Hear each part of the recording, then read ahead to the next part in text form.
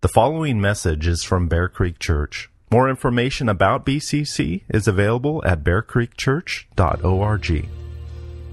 Father, from the testimony of this Japanese brother in the video that we watched at the beginning of the service, to this table and these marvelous songs, our attention has been pointed at you, your Son, your gift to us in Him, and now your word is to be proclaimed.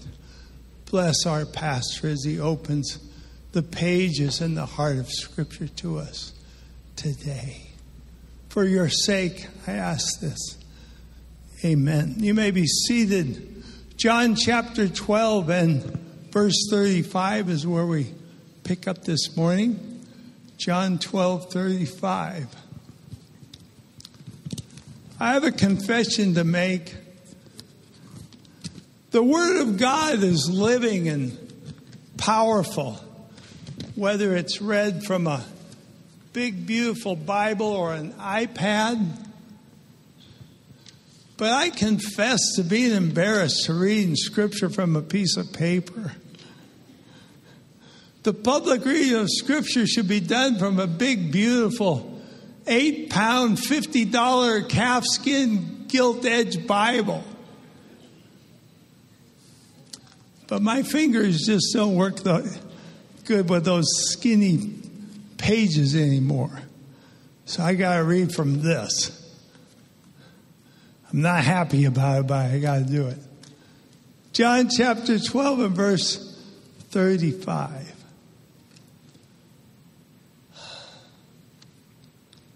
So Jesus said to them, "The light is among you for a little while longer. Walk while you have the light, lest darkness overtake you.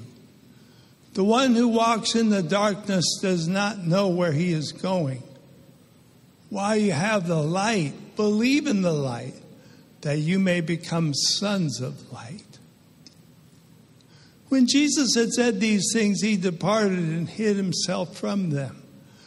Though he had done so many signs before them, they still did not believe in him, so that the words spoken by the prophet Isaiah might be fulfilled. That word, "Lord, who has believed what he heard from us? And to whom has the arm of the Lord been revealed?" Therefore they could not believe. For again, Isaiah said, "He has blinded their eyes and hardened their heart, lest they see with their eyes and understand with their heart and turn, and I would heal them."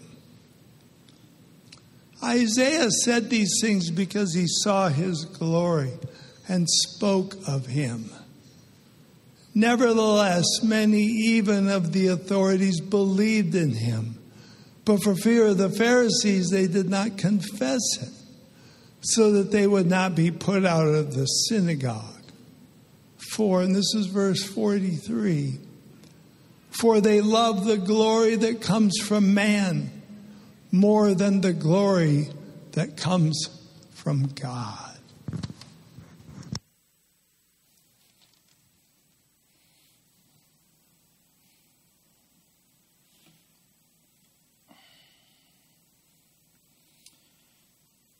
Isaiah saw glory, heavy, weighty, drop you to your knees in awe and wonder and reverent fear, melted like a puddle on the floor, undone, completely exposed to his sin in the presence of the holiness of God. And John reminds us of this Isaiah 6 encounter where Isaiah sees the Lord sitting upon his throne, high and lifted up, and the train of his robe fills the temple. There's no room for any other glory in the temple. Nothing else compares. Not even the seraphim, these as we might think, as glorious as we might imagine these angelic beings to be, they are better compared to slugs and worms to the holiness of God. Seraphim, who were made exclusively for this purpose of being in the presence of God and declaring, holy, holy, holy. That He is infinite in His holy perfection. These angelic beings made to be in God's presence, 2 wings in which to fly, 2 wings covering their creatureliness, their feet, 2 wings covering their faces, because who can look upon the holiness of God? They are made for this. This is what is described in Isaiah chapter 6. And this is what John has in mind as he quotes Isaiah and tells us that this vision of God, the King, is none other than Jesus in all of His glory. Overwhelmingly glorious, weighty, smoke fills the place. Its foundations are shaking at the voice of the angels declaring the holiness of God. And Isaiah's first words when exposed to this is, "Woe to me, for I am a man of unclean lips, and I dwell in the midst of a people of unclean lips. My eyes have seen the King, the Lord of hosts." And as you might imagine, Isaiah is never the same. And oh, that we would see Jesus and never be the same. John emphasizes this because all along these Jews see Jesus and their reaction is not like Isaiah's. For Isaiah and for those who see and submit to King Jesus, there is mercy and grace. But for these Jews who are in the dark, there is a sad reality of judgment to come.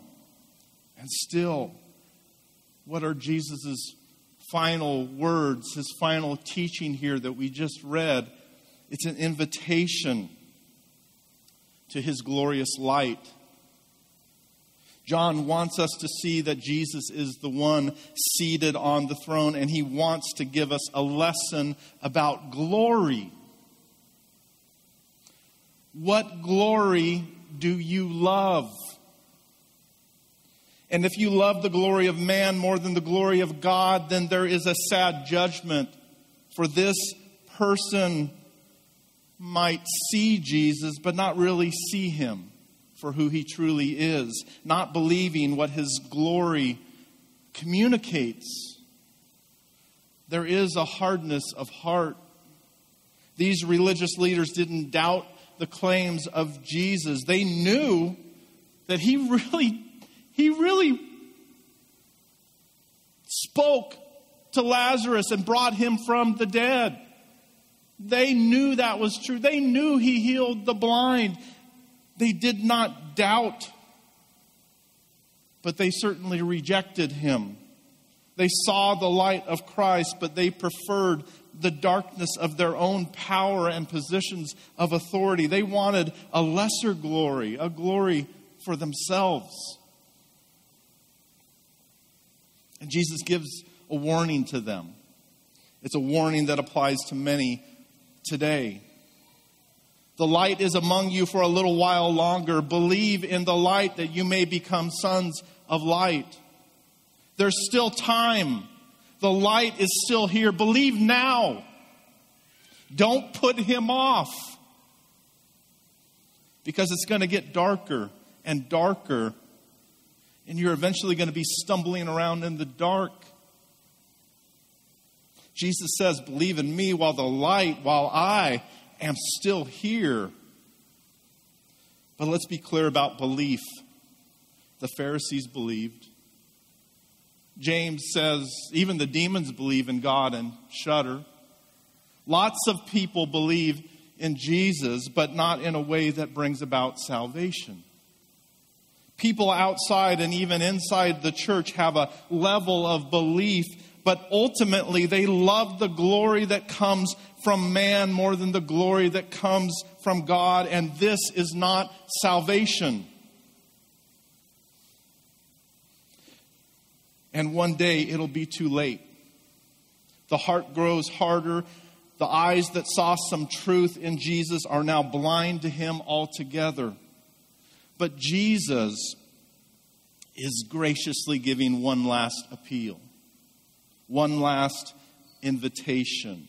And with this invitation, there is a terrible warning to not hesitate. You'd better not wait. You'd better not fool around with sinful worldly pleasures, thinking that one day after you've had your fun, maybe then it'll be time to really follow him.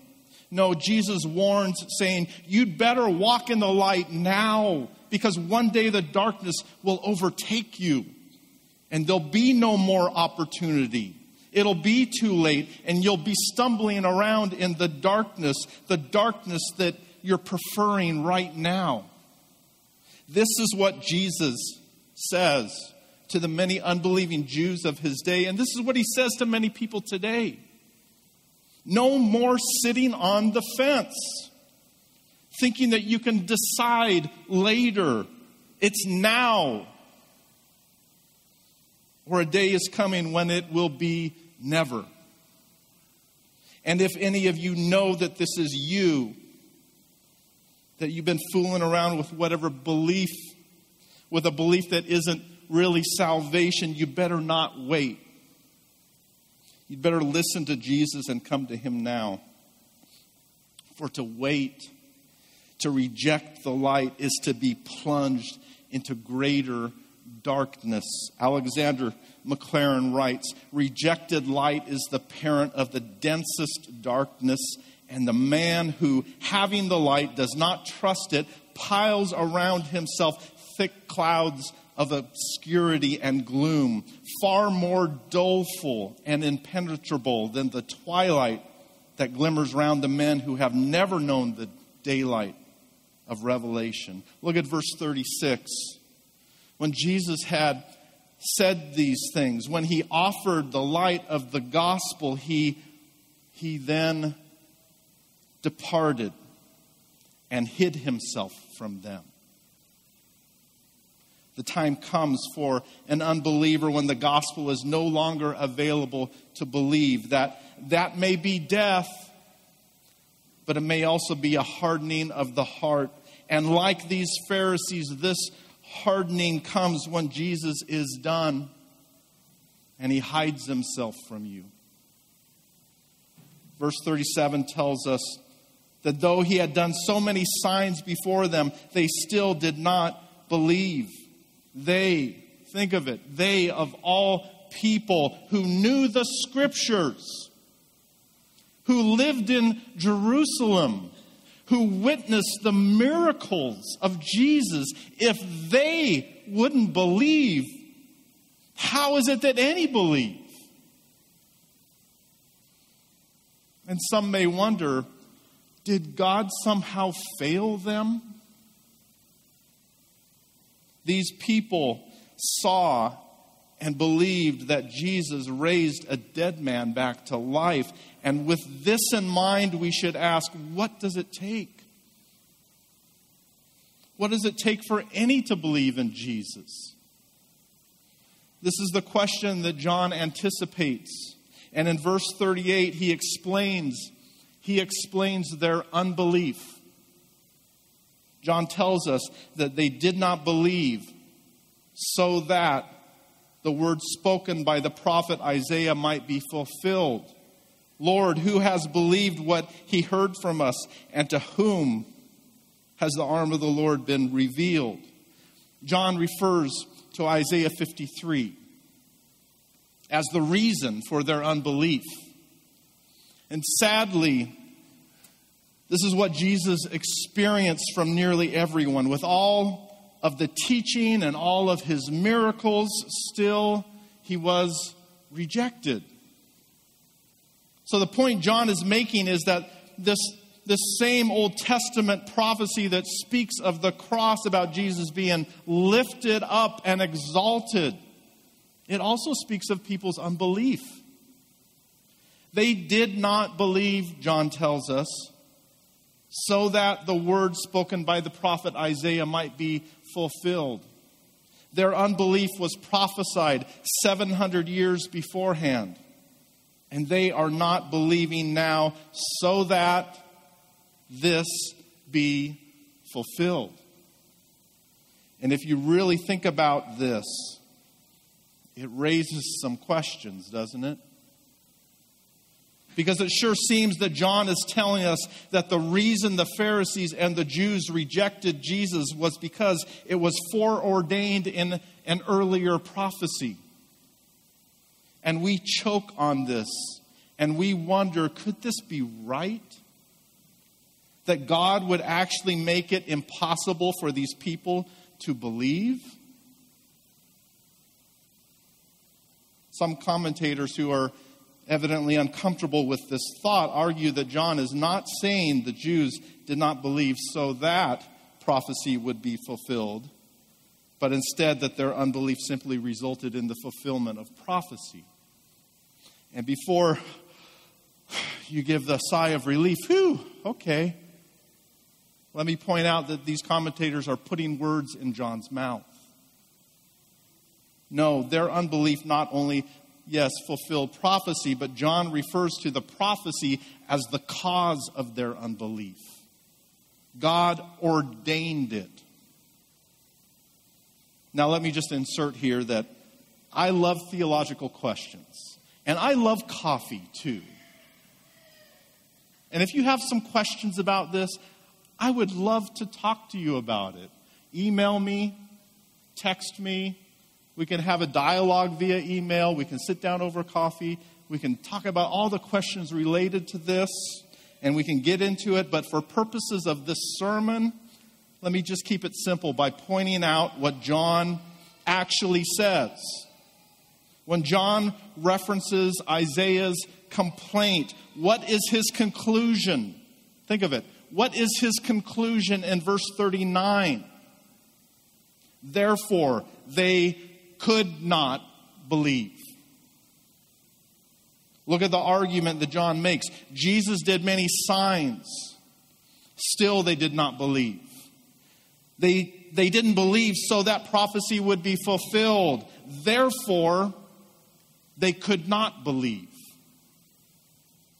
So did God fail to reach them? No. On the contrary, God's purposes were fulfilled. They were accomplished. And like Paul, in Romans 9, John seems to anticipate further questions. And so he says more, quoting again from Isaiah, this time Isaiah 6. Look at verses 39 and 40 in John 12, where he quotes, "For again Isaiah said, He has blinded their eyes and hardened their hearts, lest they see with their eyes and understand with their heart and turn, and I would heal them." Who? Who is the one acting to blind and harden people? God is. And what's the reason for him doing so? Lest they see, lest they understand and turn and be healed.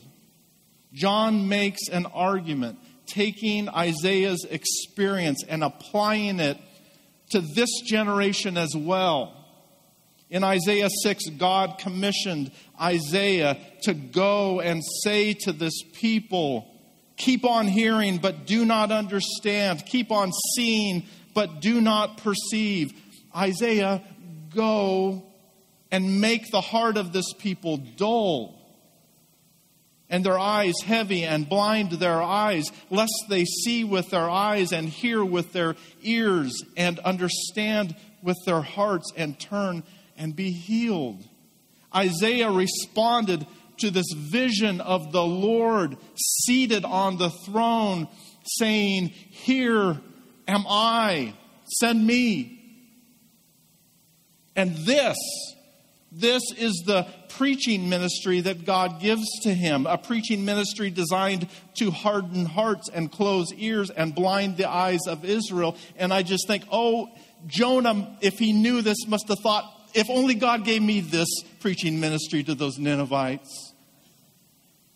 But Isaiah must have been, and now John refers to this. This is what John refers to as an explanation for the unbelieving Jews of his day. Isaiah preached judgment, and now it was God's sovereign purpose to judge another generation by hardening them against the offer of the gospel. How are we to think of this? Again, I like questions. But for now, what are some things to consider that will help us understand God's hardening of the Jews? First, we need to see that their rejection of Jesus is a necessary part of God's sovereign plan for our salvation. It is a necessary part of God's sovereign plan for our salvation. It was God's purpose for Jesus to die on the cross so that we might be saved. And if the Jews did not reject him, then there would be no execution. And no cross means no sacrifice and no payment for our sins. So this rejection involves both the will of unbelieving Jews and the will of God. Peter preached in Acts 2 that this Jesus was delivered up according to the definite plan and foreknowledge of God. The cross and all that it brought about was the plan of God. He ordained it. It was his will. And yet Peter goes on to say to his Jewish hearers, you crucified and killed him by the hands of lawless men. It was the will of God, and it was the will of these Jews. God brought it about, and these men are guilty for the evil work of their hands. And so what other conclusion is there? Since it was the eternal plan of God before the foundations of the world to have Jesus die as a sacrifice for our sins, then a part of his plan was to harden the hearts of the Jews, to bring it about. And in this mysterious truth, we see the definite sovereign plan of God bringing about his will. And yet this truth does not remove their guilt. This does not teach that they are robots programmed by God. No, Peter accuses his hearers of their actions and guilt, but he also ascribes what occurred to God's sovereign plan. And if we object to this, then we object to the very plan of God that brought about our redemption through the cross. And another aspect of this is to consider that the rejection of Jesus by the Jews is what brought about salvation to the Gentiles. All of you non-Jews out there, you have been grafted in as children of God because this rejection opened the doors of salvation to you. And yes, I understand that from our perspective, this just doesn't seem, fair? And yet, this is what Scripture clearly says. Think of Isaiah. He received this commission from God to go and preach so that they would not understand, so that they would not see and hear and turn and be healed. Think of Isaiah being undone in the presence of the holiness of God, in light of God's glory. Would it have occurred to him to question God? Did he say, God, this just doesn't seem fair to me? No way. seeing the holiness of God, it tends to remove our arrogant challenges to whether or not God is being fair. When people see the glory of God, they are humbled and, like Job, cover their mouths, stop their accusations, and worship Him. It did not occur to Isaiah to question the perfect wisdom of the Lord and His sovereign will with his puny, human, limited wisdom. And neither should I, and neither should you. But again, I really do like questions. So write me at pastorbrianbcc@gmail.com or text me. I love working through this. Ultimately, we are to submit to what God says in His Word. A second thing to keep in mind concerning God hardening the Jews is that the gospel accomplishes two things. It gives life to all who believe, and it brings judgment. It's like a double-edged sword. And it brings judgment to all who are hardened in unbelief. This is why Jesus gives a warning in verse 35. Walk while you have light, lest darkness overtake you.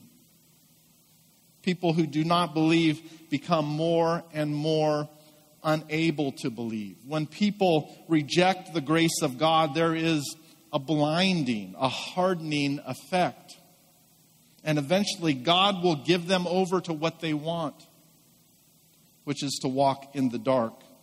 And so the gospel, the Word of God, is a two-edged sword that positively gives grace and negatively conveys judgment. It is living and active, sharper than any two-edged sword, piercing to the division of soul and of spirit, of joints and of marrow, and discerning the thoughts and intentions of the heart. A third truth to keep in mind is that this hardening of a person's heart is not merely a natural cause and effect process, but it is also God's judicial response to unbelief. J.C. Ryle said that God had given over the Jews to judicial blindness as a punishment for their long-continued and obstinate rejection of His warnings. So with this, there is a warning to our time as well. God does not change. And so those who think they can wait, those who want to spend some time enjoying their sin and then one day decide to settle down and follow Jesus, they should know that it will not get easier. That there is a hardening that occurs. And by a continual stubborn rejection of God's grace, He will give you over to it. Like these Jews, there may come a time when it's actually impossible to believe. The rejection of Jesus is offensive to God. And at some point, He will give people over to themselves. The hour had come for Jesus to face the cross, and the time had come for these Jews, and it was too late for them to believe. So if anyone here, if anyone listening online has been putting off a commitment to Jesus, the time is now. Do not presume upon the grace of God. He may give you over to your unbelief, and there may be a time when it's too late for you. The Apostle Paul pleaded, "Behold, now is the favorable time. Behold, now is the day of salvation. Now is the day for the forgiveness of your sins. Look to Him as your only righteousness, which makes you acceptable to a holy God." And if you do, if you will know Jesus, you will know Jesus, who is everlasting life. And if you do, you will have a hope that endures in every circumstance of life. If you seek God's grace and repent of your sins, you will find that your heart, instead of growing harder, grows more tender to the things of God. Things you didn't previously see and understand in God's Word will become more clear and precious to you. This is what Jesus does on a supernatural level. This is what we see in His many healings. Not simply physical healings, but much more spiritual eyes that can now see. Spiritual ears that can now hear the truth. Hearts that had stopped and were dead in the tomb now come to life and follow Him. So Jesus says, walk while you have the light, lest darkness overtake you. While you have the light, believe in the light, that you may become sons of light. And following Jesus, believing in Him, can be a great challenge. It can cost you your job, your friends, your family, your pride in many areas of life. We see this in verse 42. Many even of the authorities believed in Him, but for fear of the Pharisees, they did not confess it, so that they would not be put out of the synagogue. Believing in Jesus gives you hope for any circumstance. It brings true and lasting joy, but it also creates a challenge in life. For these Jews to be cast out of the synagogue, it was the same as being cast out of Jewish society. It was a big deal. There was this inner conflict going on. They believed in Jesus, but they knew what the Pharisees would do to them because of their unbelief. And with this inner conflict, we think of Jesus' words in the Gospel of Mark chapter 8, whoever is ashamed of me and of my words in this adulterous and sinful generation, of him will the Son of Man also be ashamed. Christ demands that we not be secret disciples.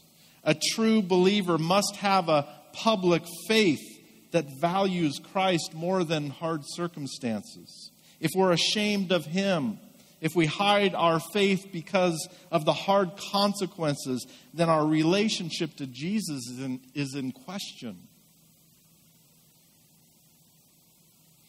So John tells us that some did not confess their belief in Jesus, and he tells us the ultimate reason in verse 43. For they loved the glory that comes from man more than the glory that comes from God. What do you love? Why do we willingly choose to sin? Because in the moment we love sin more than we love God. Why do we hesitate to talk about Jesus? Because we love the glory that comes from man. We love what people think of us more than we love the glory that comes from God. And we might think that the solution might be, I just need to be stronger and bolder. I need to not care what people think. I need to just stand for what is true, what is right. And this sounds good, but it's not enough. Yes, it's part of the answer, but not all of it. The answer, here's the answer. Glory. How do we value obedience to God's will more than the pleasure of sin? Why would we confess and share Jesus even if we know people will think we're a stupid fool or wrongly think that we're some kind of bigot? Think of Isaiah. Think of what he saw. The Lord seated on the throne. Glory. The weightiness. The incomparable worth and might and beauty and greatness of God. And with this in mind, Isaiah says, "Here am I, send me." Even if I go and preach to a people who will not listen, who won't understand, who don't love the message, who aren't thinking highly of me and singing my praises, send me. Again, why would Isaiah do this? Why would he go? Answer: because he saw the glory of Christ. The weightiness, the holiness of Christ, nothing else compared. Nothing came close. He was completely in awe of him, no longer in awe or in fear of the world. And if this is not true of us, if we're unwilling to follow, then what's the only possible conclusion? It must be that we have not seen what Isaiah saw. And because we don't see Christ's glory, we're more concerned with our lifestyle, with our comforts, with what people think of us. So if you think theology is boring and irrelevant, think again. Because our greatest, most practical need for living as followers of Jesus is that we see the glory of Christ seated on the throne.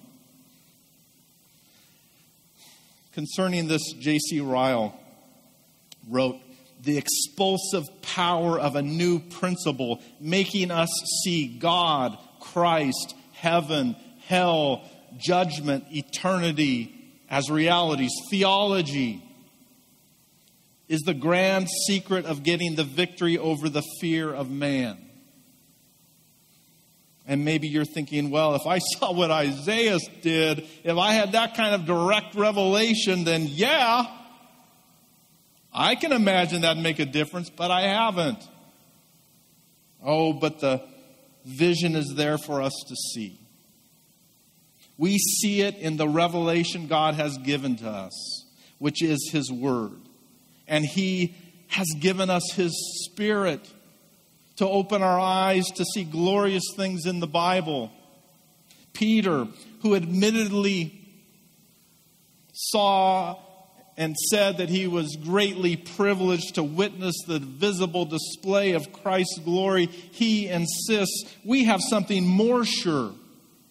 The prophetic word, to which you will do well to pay attention as to a lamp shining in a dark place until the day dawns and the morning star rises in your hearts.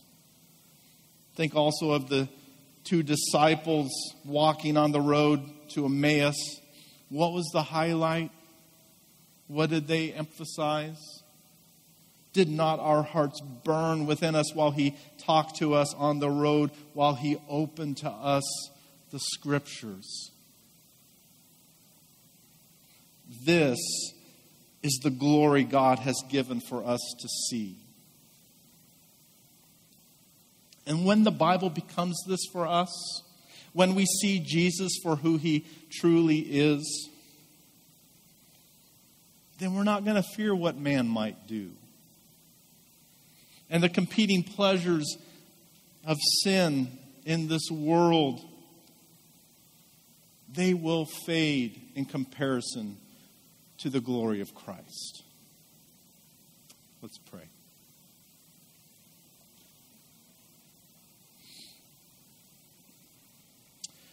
Oh God, revealed to us as Father, Son, and Holy Spirit, three in one.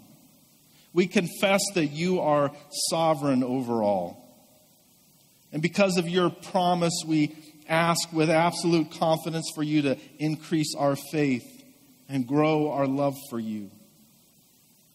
Thank You for the person of Jesus, who is light in a dark world, who is the radiance of Your glory, the exact imprint of Your nature, the one who upholds the universe by the word of His power.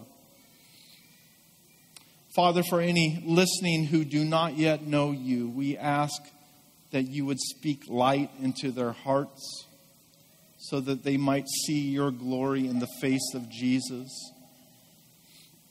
Lord, compel them to no longer wait and to come before it's too late. Oh, Father, and for those of us who know You and struggle with sin and the fear of man, for the for the days ahead that may be all the more difficult as disciples of Jesus. Lord, may your Spirit open our eyes to the glory of Christ in your word. Show us glorious things in Scripture, truths that dispel any competing pleasure, any fear of man. Grow us and use us for your glory, we pray. In Jesus' name, amen. May the Lord open your eyes that you may behold wondrous things in his word. And because of this, may he consume your soul with a longing to do his will. God bless you. So good to be together. I hope you'll stay and visit some, and look forward to visiting with you and maybe getting an email, maybe grabbing some coffee. Take me up on that. God bless you.